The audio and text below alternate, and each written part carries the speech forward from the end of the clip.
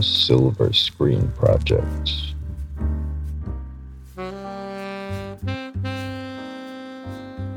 Welcome to the Silver Screen Project, where we look back at a series of films in anticipation of an exciting new cinema release. In preparation for Indiana Jones and the Dial of Destiny, we went back and watched Raiders of the Lost Ark, and now we watched Indiana Jones and the Temple of Doom. Whoa. Doom! Doom. What did you think of Temple of Doom? Yeah, I mean, I came into this thinking I wasn't really going to enjoy it, because I know that the general consensus is it's kind of the sag of the kind of original trilogy. Yeah. And I kind of stand by that. Like, I can see that kind of view, but I enjoyed more of this than I thought I was. Like, I still think the story's a little bit weak, and it does sag in the middle of this film. It's a little bit slow at times, but there's some really good action points, and I think there's some fun characters, Short Round particularly. Yeah, what did you think? It's the same. Like, you kind of always see it as the lesser of the original trilogy. Yeah. But I've always enjoyed it. It's obviously not as good as the first one. I've got more like negatives to do with it. Yeah. But it is still like a really good film. Like it's still, I see it held in high regard. Yeah. It's just that compared to, you know, the one before, it's hard to match that because that's such a great film. Yeah, I was thinking like one of the only good things it did is introduce Ki-Hei Kwan to the world. It's like, well, actually, no. After watching it, I was like, no, I'm actually enjoying it. Yeah, I think one of the things, like overall, before we go into kind of general positives and negatives, I think looking at it as it finished, I think because it's set in almost one location, there's the intro and then there's kind of the main locale at least. Yeah. I think that's one of the things that really sets it apart from the others, because they're normally a bit more globe-trotting, and there's a couple of the bits with the plane and the map and all that. And that's one of the things that makes it feel quite different, which I think is an intentional thing. Yeah. It's supposed to be like an adventure he finds himself on rather than someone coming to him and going, go sort this thing out. I think they kind of limited themselves by making it a prequel to the first one. Yeah, because exactly. I think they said they didn't want to just have the Nazis as the villains again. I think that's the whole so point. The only way they could do that was to set it earlier. But if you're setting it earlier, you're limiting the scope of it a little bit. To make it easier for yourself, it's like, let's just hold it in one location. I mean, I think I've heard somewhere that the opening I do really like, and I think it's supposed to be like the tail end of another adventure, and it's kind of like he's having these back-to-back adventures, gives the image that he's just always off doing stuff when he's having travels. I think that intro is really fun, and I know that Spielberg wanted to do a Bond movie around this time, and you can really feel that. I wrote that opening scene is like so clearly like a tribute to James Bond. Even like the suit he's wearing and the setting. And then I think even like a bit after that where the plane is going down, they jump out with the raft. Yes, is very James Bond as well. Landed on that and then going like down the mountain. I think all of that, the intro up until even like the village part, I think is quite interesting, where there's this kind of mystery. It's a bit weird they leave the kids being missing until like the last thing. They're like, so our stone got stolen and this and the kids good. But yeah, I like that, and I think it's around the kind of palace bit that it kind of slows down for me. Even some of the mine bits, I know we're doing positive and negatives, but yeah, the intro I think is really strong, and I think that whole bit in China is really good. We get the introduction of Short Round, fantastic character, very good fun.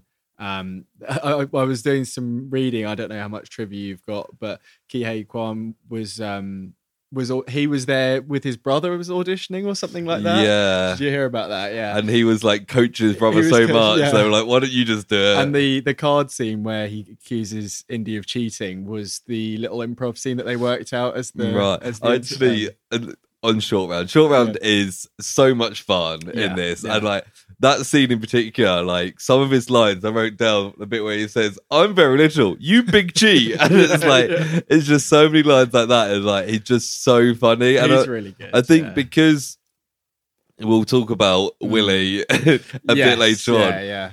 Because like Marion was a great companion in the first one. I think because Willie's weaker in this, it really helps that Short Round is there. Yeah, I think if Short Round wasn't in this, it would be a way worse film. Yeah, I mean, it absolutely would be. And I think it's one of those things that I think you can't, like, I think it's an example of how films have changed over the last 40 years. Because if this came out now, people would be like, who's this short round kid. Why is he there? Why is he friends with Indy? What's his backstory? And it's like, actually, we don't need to know any of that. He's just there. They say he was begging. He tried to pick my pocket, and then he now helps me out when I'm in that part of the world. And that's like enough. That's all we need to know. Exactly. And we don't even. It is strange that this character never gets picked up again. I don't know if maybe they'll do something in the new one. Maybe I've got a gut feeling that he's going to pop up in Dial of Destiny. Do you think it will be the same actor playing him? Yeah, well, I think he'll be too old to play him because based on where they are, I don't know when the new one's set, like the 60s.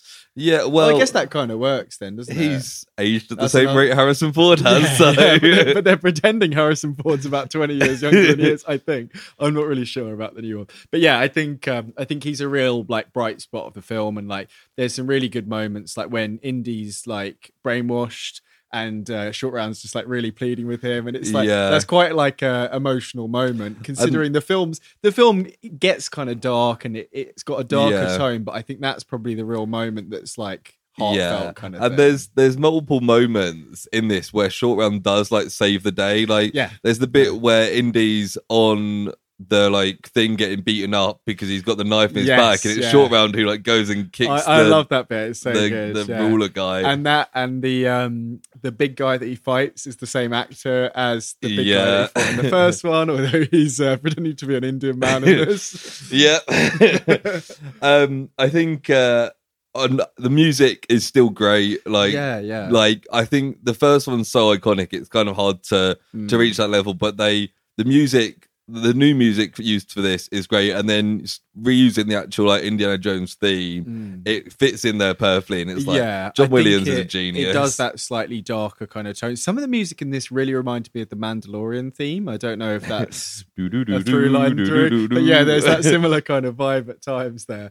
But music's really good. Like all the sacrifice stuff, I think is pretty good because it really is that darker tone. Yeah, Gallimar and all that. I remember like when I was a kid, the whole Gallimar thing was like just such. I think it was probably the thing I knew best from Indiana Jones, along with like the hat grab, which we see again in this, and like the boulder. Like I remember me and my brother always like chase each other going Gallimar, and like it's just like he rips his heart out and he's still alive, and it's like because this world is magic.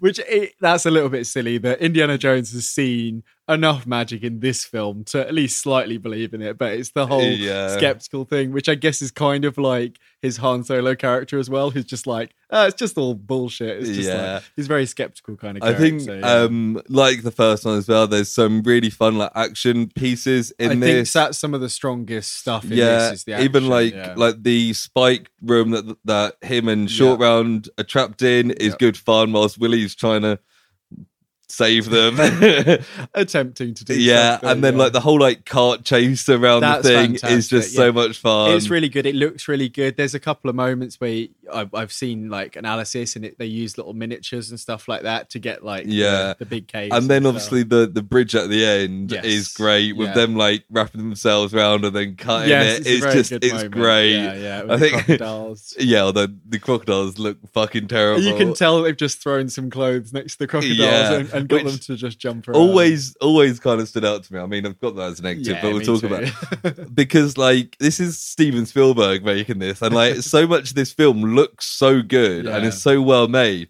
It's so weird that looks so bad.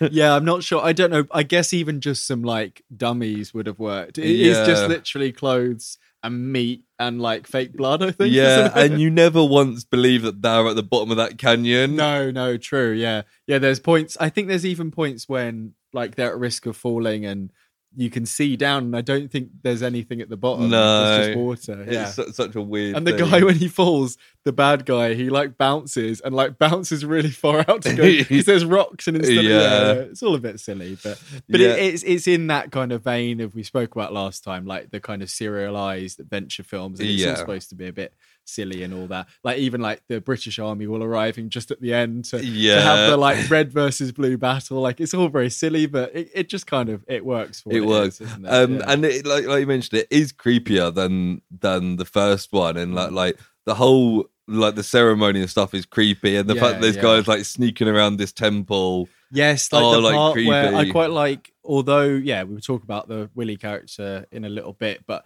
I do like that bit where they're kind of like aggressively flirting with each other. I think that's quite a fun bit because we know that Indy's kind of this like bit of a dog and he's like a bit of a James Bond kind of sleeping around on all his adventures from what we hear in the first one, we know about Marion and stuff. So it's quite fun to see that. He's like not even really trying and it's just like women just can't resist it. It's just like, oh yeah, and then we see the guy like going through the secret passages or something, isn't it? Yeah. All that's it's all good fun and like all the creepy crawlies and stuff. Obviously, the first one we had like the snakes and stuff. Yeah. Now we've got go way in on the like, thousands of insects. Yeah. Which I think I was listening to something where they were talking about the experience filming, and apparently I can't remember the name of the actress who plays Willie, but she had to do like she had to learn like deep breathing meditative techniques to have all these bugs on her and stuff because she was so like terrified of them crawling in her hair and that sort of thing. Yeah, although I think a lot of them are like computer effects. Right, okay. So they're not all practical. No, I think there's just certain bits. Kate Capshaw, who a few years later would marry Steven Spielberg. Yeah, well, that's one of the things that people always say about why the film has quite a kind of gloomy view and why the female lead is a little bit annoying, which I don't know if you want to move into that yet, is because both George Lucas and Steven Spielberg were both going through divorces when they were writing and creating this. Yeah. So there's a certain kind of air, I don't want to say an air of misogyny there, but there's a negative view of relationships in it. Yeah. And I think that's kind of... And I think she said as well that like she hated that character and hated doing that. And it's supposed to be a kind of antithesis to Marion, who is really like capable and able to look after herself. It is supposed to be. Should we talk about her a little bit? Yeah, like she is just like really annoying, and like she is just that classic like you like from like 50s films of just like blonde woman who just screams a lot. Yeah, she's got no character development. She constantly screams. She hates being outside. She hates being wet. She hates bugs. She complains. There's no like positive all the characteristics. time. Yeah, it's really annoying. It's also kind of weird how she becomes part of the adventure because obviously she's working at the Chinese club. Yeah, I like the opening bit where she does the song. Yeah. That's good. Yeah. Indy like holds her hostage and takes her, and then she just kind of never leaves his side. No, yeah, she's just kind of on board. I think it's partly because the Chinese mobster is like, just kill her, it's fine. So she's like, well, I'm not like... I guess I'll just have to go with the strong male figure that I'm near. And that whole bit, I said I like the flirting bit, but she goes from like absolutely hating him to like wanting him to come sleep with her. So there's no like... There's no depth to that character whatsoever. Absolutely, yeah. Yeah, and it like you say, it's so disappointing because Marion is such a fun character. Yeah. So it's almost like they've taken a step back. Yeah. And I think they could have done it. I mean, even like the way that the third one goes is a different take on the female lead. And that. Yeah. But I think this, you say, is too far back. Yeah.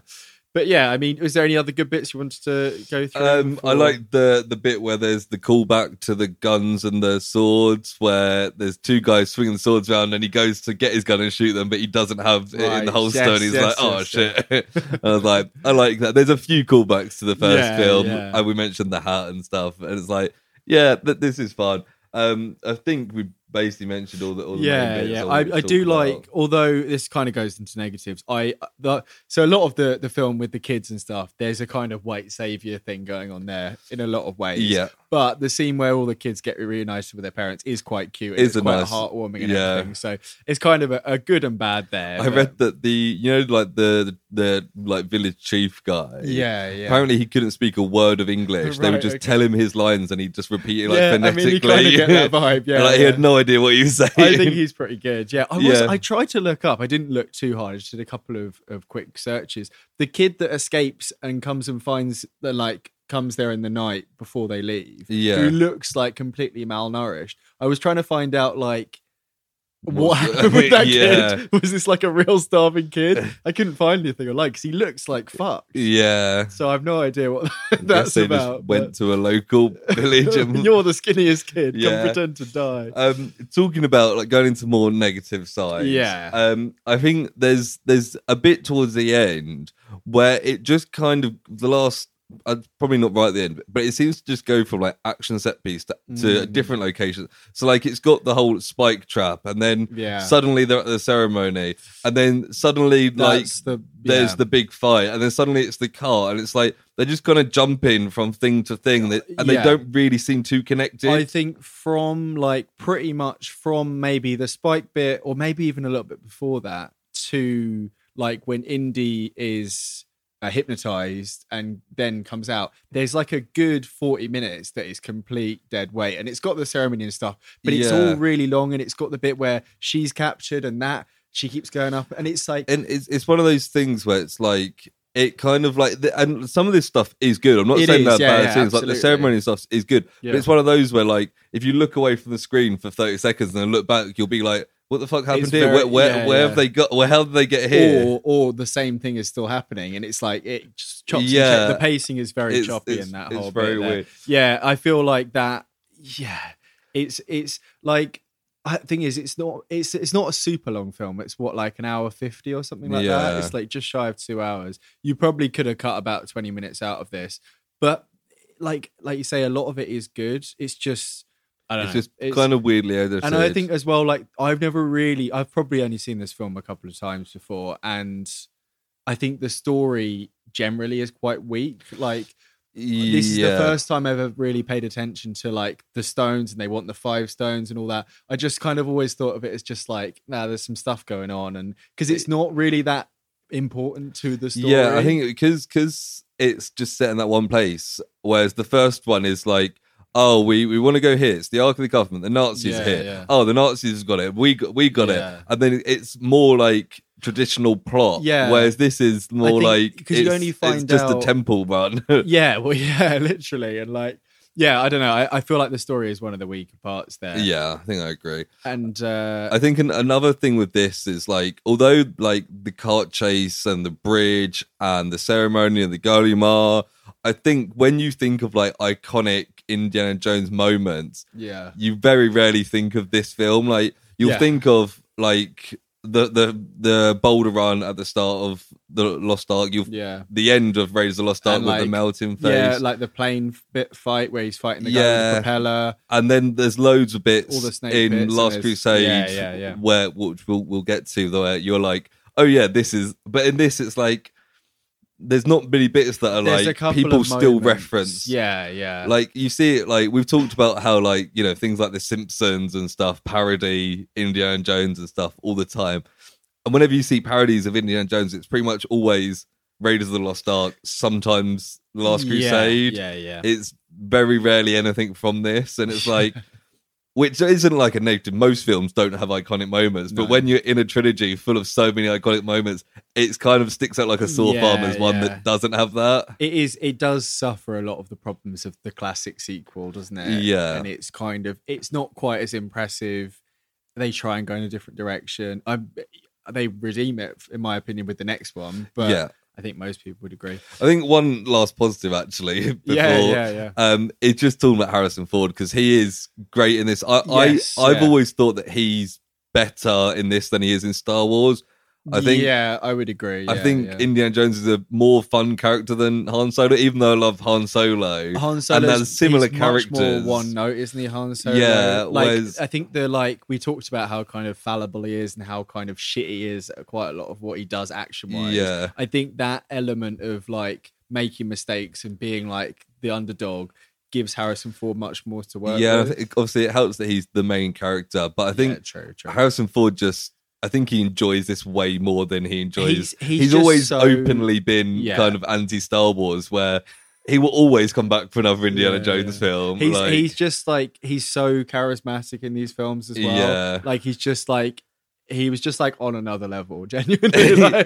And like the looks in this as well, like the iconic that I didn't realize was from this, where he's got like the one shirt sleeve like off at the end, and he's got like the ragged shirt, and I think he's got a machete at one point, or there's a poster that he has a machete. It's just like, it's like a more intense battle worn look compared to the first one. He also he has the leather jacket at the end. Don't know where he was carrying that the whole time. He just gets that up there. The looks, so like all the different costumes throughout these films are great, and like Harrison Ford is a charismatic, good-looking guy that is a fantastic actor, and it's like I think that's why this film is still a good film, because like no matter how bad you write an Indiana Jones film, if you've got Harrison Ford doing his Indiana Jones stuff, it's still more than watchable and thoroughly enjoyable. Yeah, I'd agree. Yeah, I'm thinking ahead to the future at this point. The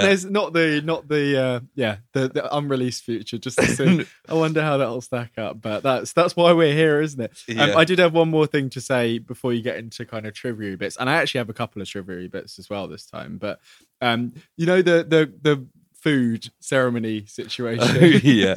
Is it a little racist? It definitely is. And apparently the film was temporarily banned in India because of the kind of cultural depictions there. And there was also reports, I don't know how true this is, that some teachers in America started teaching that as Indian food because they'd seen it. But apparently, like, when I've looked it up online, certain people have been defending it and said, like, the whole point is that something dodgy is going on at that castle, but then at the same time, like the people at that feast aren't necessarily involved in the stuff that's going on down below. And they're trying to pretend that nothing's wrong. So I don't think that's supposed to be it's quite a gross out film in a lot of ways, isn't it? But yeah, no, I don't buy that story there. It is a bit racist, isn't it? Yeah. So I've got a couple of bits of trivia. The first one is for the bug chamber sequence, which we kind of touched on just now. Yes. Kate Capshaw was really covered in over 2,000 insects. Right, yes, this is what I was thinking. She took sedatives prior to the scene to get over her initial fear and claimed they definitely worked. That's good. So that pretty helps. I wonder if you watched it back knowing that you could notice. And the other bit I got is the scene with the broken bridge proved a challenge, since they couldn't use stuntman for a dangerously long drop. Like they couldn't just drop people down. Right, okay. So it was solved by making 14 dummies to stand in for the guards. They contained a mechanism and batteries inside which could operate their leg and arm movements, like when they're falling. That's cool. The dummies were fastened to the bridge with the mechanisms rigged to start work as soon as they were released from the bridge and ropes. Nice. This made the dummies look like they were really kicking and flailing as soon as the bridge is cut. I was like, for like a 2-second shot, essentially. Yeah, I mean, I never twigged that it was dummies, but I guess that makes sense. But yeah, that's quite cool. I don't know if they still do that now. I imagine they do with like a wiggling dummy. Yeah, unless it's like Tom Cruise, who's just like, oh no, I'll just do it. Oh no, you need to put real crocodiles down there. No, have them actually bite off my leg. There's a couple of bits I got as well. So apparently the monkey brains was part of the thing that contributed it to getting a PG-13 rating. And apparently it was the first PG-13 film. Really? I don't know if that's true, but apparently, according to the internet, that's true. Interesting. And also, there was we'll be talking about the third one next week. There was a proposed and written sequel called Indiana Jones and the Monkey King, right, which was written by Christopher Columbus, who has done lots of family-friendly films, and it kind of takes a little bit more of a family-friendly route. It starts in a Scottish castle where he's fighting a haunted suit of armour. Right. So a little bit different. And he ends up going to Africa and meeting sentient gorillas in a monkey kingdom. Oh, God. And they fight some Nazis, and the gorillas get into a tank wearing Nazi uniforms. Oh, I feel like that's crossing a line. Yeah, I mean, that's why they didn't go that far. I mean, these films do get silly, as we mentioned. But it's always a fantastical world, but it's towards the end, or the main thing. And there was also in that film, because we talked about last week that or last episode, whenever, I don't know when these are releasing in what order, but I'll know which order they're releasing. That his students were like flirting with him, and it was like on the cards at one point that he was going to maybe sleep with one of his students in an early draft. So in the proposed third film, he was sleeping with his teaching assistant.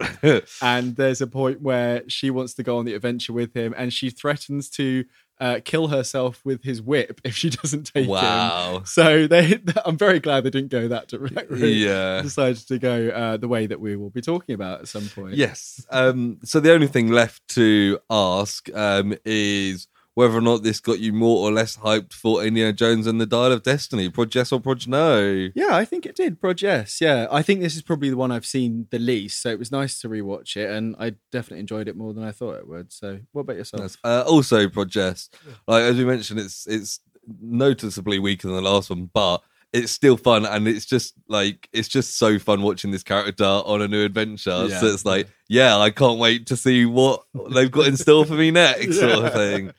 So yeah, definitely prod yes. Nice. Let us know what you think, listeners. If you really love Temple of Doom, or if you think it's the shit one. Yeah. Get in contact with us. Apart from that, thank you for listening. Thank you very much. Bye. Bye. Bye.